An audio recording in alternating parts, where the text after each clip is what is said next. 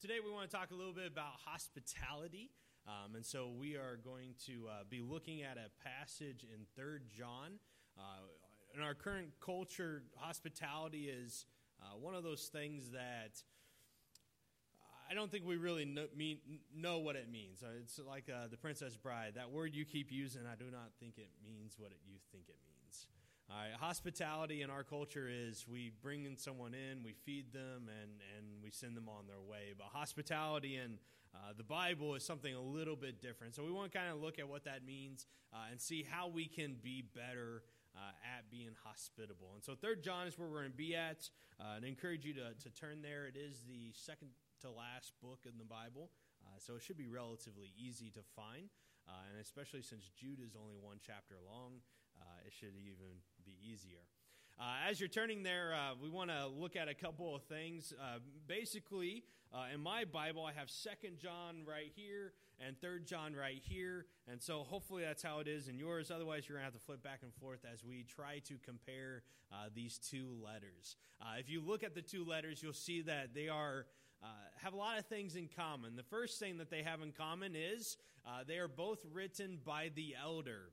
We talked a little bit about that last week. John is either referring to himself as an old man or he is referring to a position in the church that he holds, one of the two. All right, and so that is one of the things. Another thing we see is near the end, he writes pretty much the same type of thing. He says, I wish to talk to you more about this, but I want to do it in person and not use pen and paper. All right, and so John recognizes something that maybe we should recognize in our own lives. You know, we send emails, we send letters, we send text messages, and sometimes the tone in which we send those is not readily heard, and there's a lot of miscommunication. All right, and so John understands that, and so he knows that he wants to tell them more about his subject that he's talking to them about, but he wants to do it in person because that is the best form of communication for John. All right, and so that's one of the things that we see. Another thing is if you're looking at them side by side, you may notice that they are pretty much the same length, right? All right, they're pretty close. There's a little bit more verses, but that's just how we break up verses based on sentences. But they are pretty close to being the exact same. And we ask the question, why? Why are they so similar in this aspect? Well, much like we do today, there was a standardization for the papyri that they use. All right, so our pieces of papers, they're how big? 8.5 by? Perfect. All right, if you open up your bulletin, you'll see that it's 8.5 by 11 if you stretch it out. All right, that's a standardization that we've done in our culture. There's other sizes, but that's the main one we use. And in the ancient world, they standardized their papyri. They were 8 inches by 10 inches, so pretty much close to what our piece of paper is. And if you take these letters and you write it in the Greek, you will find that it is fairly close to a single piece of papyri. And so probably what has happened is John has this piece of papyri, he writes his letter, and he's run out of room, and so he sends the letter on a one-page document rather than adding more pages to it. And so that's probably what's happened. That's why they are very similar. You'll see other characteristics that are the same. John will talk about truth and love in both of them, and that's just because John writes about truth and love, and we talked a lot about that last week, so we're not really going to discuss it this week. Today we want to do 3 John. We're in this series, One Hit Wonders, looking at the books in the Bible that are only one chapter long. This is the 4th of those books, and this is how it starts in verse 1. The elder to my dear friend Gaius, whom I love in the truth. There you see truth and love again, right? All right, so this is the standard greeting that we've talked about the last few weeks, starting with who is writing it, the elder, that is John, and then he is writing to a guy by the name of Gaius. And it's really hard to determine who this person is because Gaius was the most popular name in the Roman period. All right, we have these cool websites I like to go look at every once in a while, especially when we have a new child, to see how popular the children's name are that we chose for our children. And since 2010, there's been one popular girl's name every year, and that name is, any guesses? Sophia. cheater. No, I'm just kidding. Sophia was, oh yeah, you're looking at my sermon, aren't you? Oh, I forgot about that. You are cheating. All right. And in that same period, there's been two guys' names that are fairly common. They are Aiden and Jackson. And fittingly, in our church, we have a Sophia and a Jackson. We do not have an Aiden yet. So, what's that? So it's really cool to see where your children lie. Some of my children are not in the top 100, and some are near the bottom of the top 100, and like Hannah is near the top of the top 100 for her age. And so this is kind of what we have to understand is Gaius was a very popular name. In fact, for the most part, they only gave one name out at birth. You know, we give like a middle name, we give a last name, we may even give a suffix if you're a junior like I am. All right, and that we're able to tell people by what their names are. Oh yeah, Tony Maxwell.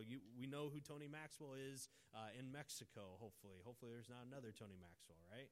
All right, and their culture, they didn't do that. You know, you had if you wanted to classify yourself, you had to say I am Tony, son of Tony, all right, or Tony from Greenfield, or Tony the preacher. All right, you had to tell you who you were, where you're from, who your father was, what city you're from, and that's how you were able to tell your name. Unless, of course, you were famous and you just had lots of names, like some of the Caesars had.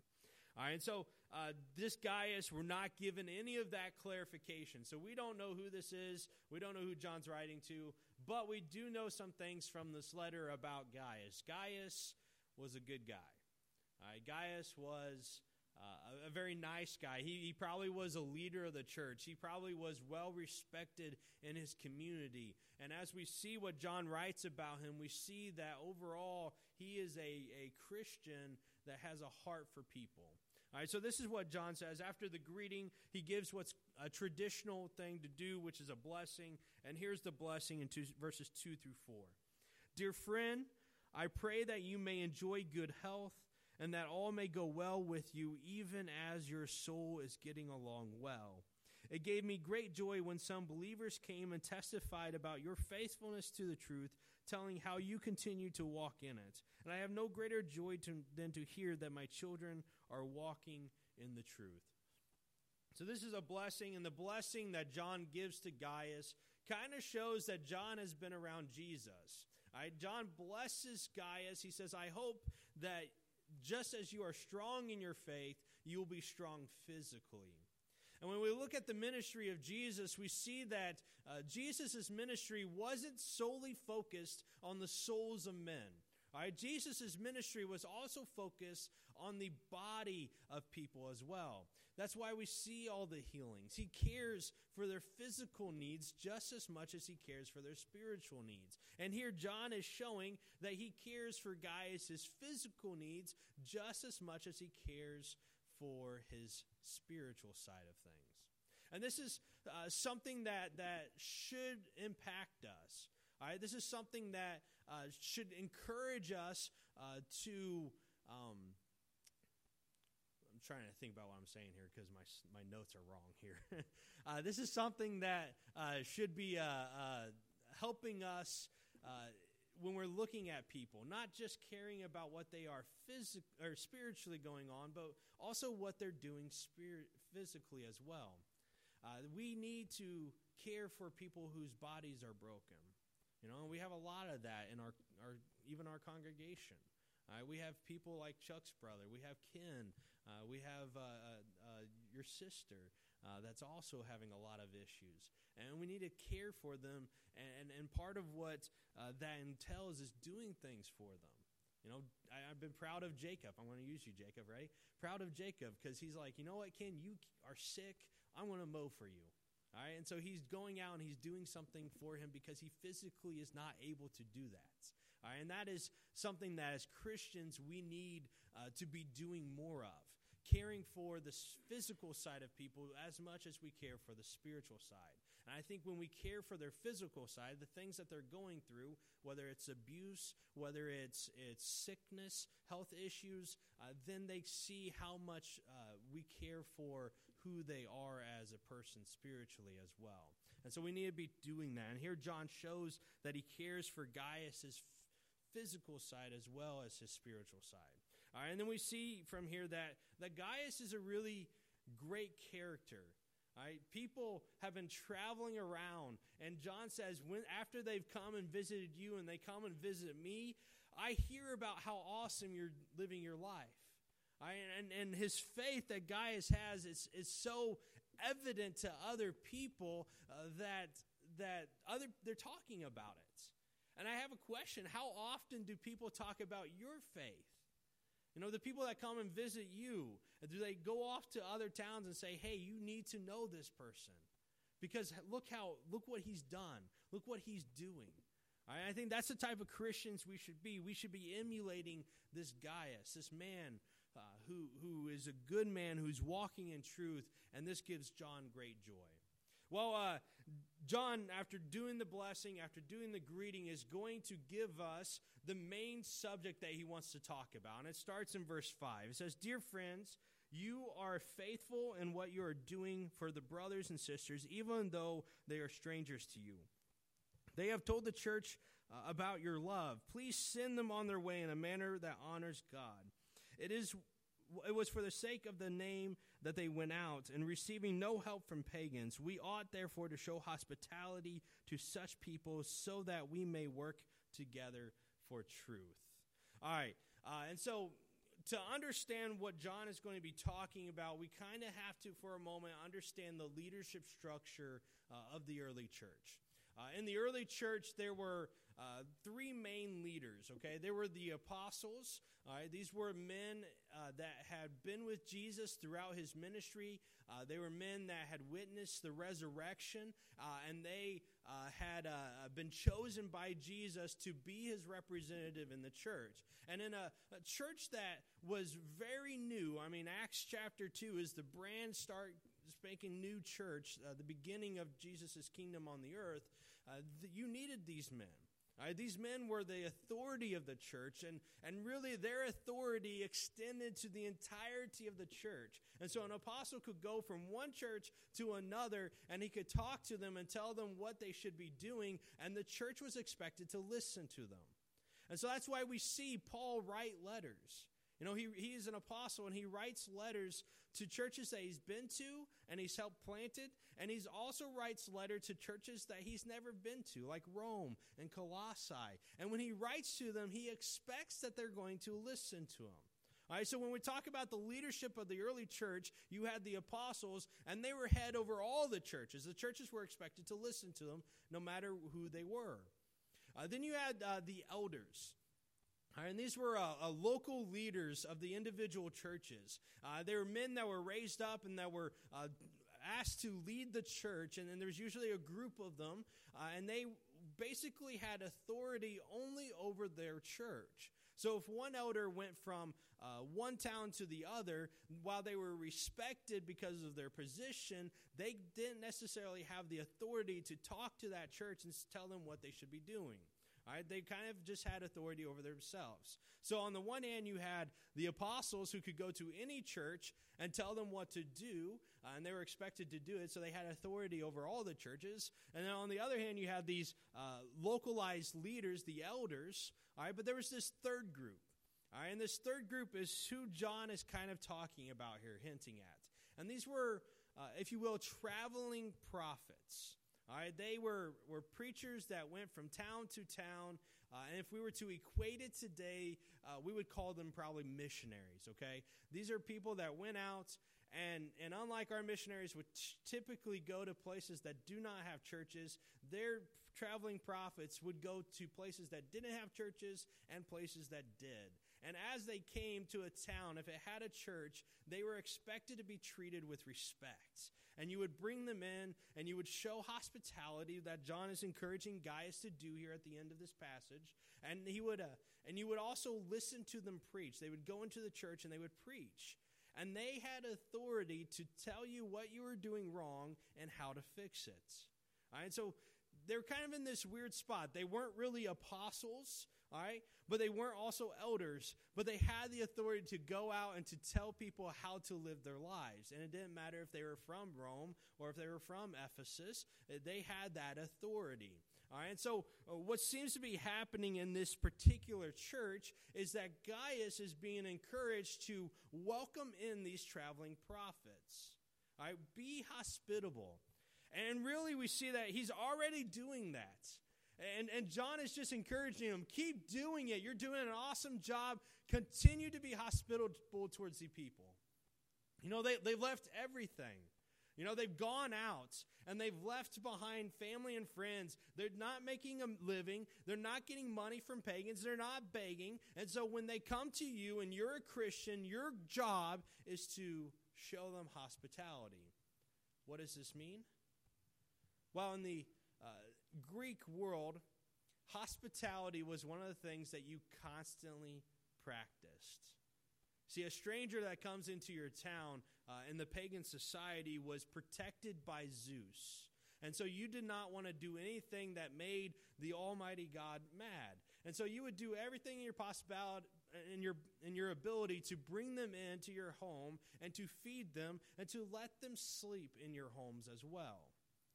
The Roman world had gotten to the point where they actually created what they called guest friendships. And one family from one side of the Roman Empire would be friends with another family from another side of the empire. And if one of this family was traveling in the region that this family was living in, this family had them come over. And they fed them, they gave them a bed, and they didn't charge them a penny. And then when this family was over here, this family hosted them and kept them and protected them. And what we see is that in that world, inns were very despicable things. In fact, if you were an innkeeper in the Greek world, you were considered no better than a pirate because you held your people ransom and made them pay you money to have them sleep in your homes. All right, so this is just kind of how their society worked. And so what John is saying to Gaius is, if the pagans can get it right, then we ought to be able to as well. And so he's saying, be hospitable. That means when people come that are Christians and they come into our town, we offer them a place to sleep. We offer them food. And we do it without charge. And we do it without hesitation. We do it out of kindness and out of love and out of walking in the truth. I mean, this is what the hospitality that is in the Bible. It's not having people over for an afternoon and then sending them on their way. No, it's keeping them with you. That's what John is encouraging, guys. And then we get to this question of if this is how society worked, why is John having to encourage him to be hospitable? Well, there's people that are not being hospitable, and we read about him in verse 9. In verse 9 we read, I wrote to the church, but Diotrephes, who loves to be first, will not welcome us. So when I come, I will call attention to what he is doing, spreading malicious nonsense about us. Not satisfied with that, he even refuses to welcome other believers. He also stops those who want to do so and puts them out of the church. And so we are introduced to this guy, Diotrephes, and he seems to be a leader because he's allowed to do some things that normal people wouldn't have been allowed to do, right?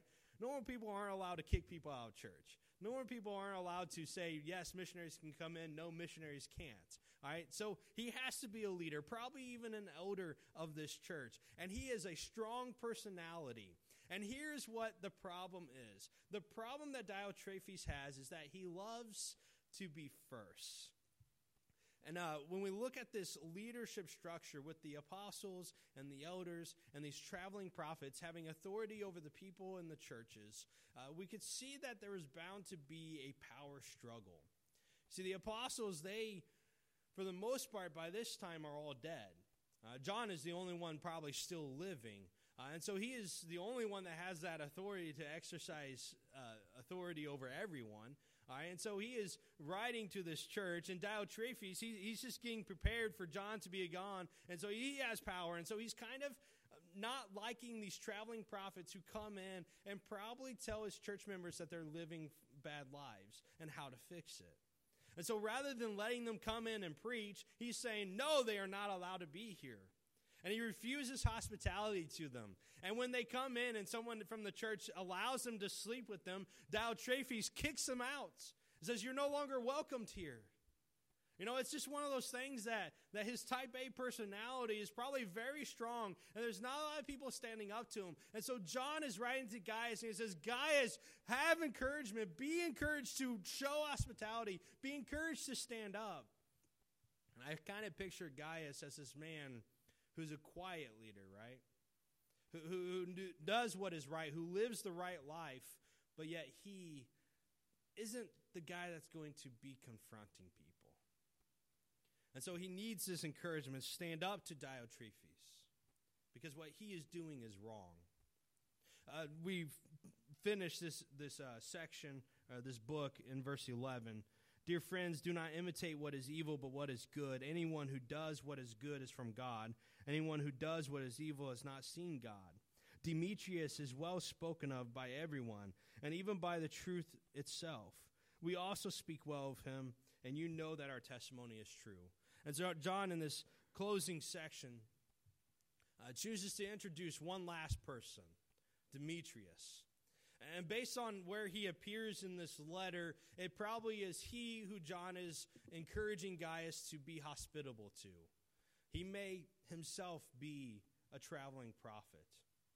He may even be the one carrying the letter based on where he is. And he has been to this town before, and he knows he's going to need help finding a place to stay. And so John writes this letter for him and speaks highly of him and gives it to him to give to Gaius. But I don't want us for a moment to skip over verse 11. It says, do not imitate what is evil, but what is good. And in the context, we're not necessarily talking about sinning and not sinning, but in the context, what we're talking about is living like Gaius or living like Diotrephes. We can be hospitable or we could not. And what John says is that if you are not hospitable, then you're not a Christian. I mean, very strong words. He says, if you imitate what is evil, you have not seen God. And so we need to be men and women who are hospitable. So how do we do this? I want to close with maybe some ideas on how we can be hospitable. I think we can do a better job when our missionaries are here. When our missionaries come to share about what they are doing for the kingdom of God. They've left their family, like the traveling prophets of old. They have gone into a part of the world that we probably haven't been to. And when they come, we should be hospitable. When they come to present, we should show up to their presentation, not leaving after service. No, we need to be there showing them strong support because they are doing things for God. That is how we can be hospitable. We can invite them into our homes. We can allow them to sleep with us. We can allow to feed them ourselves, not in a big potluck, but ourselves giving it out.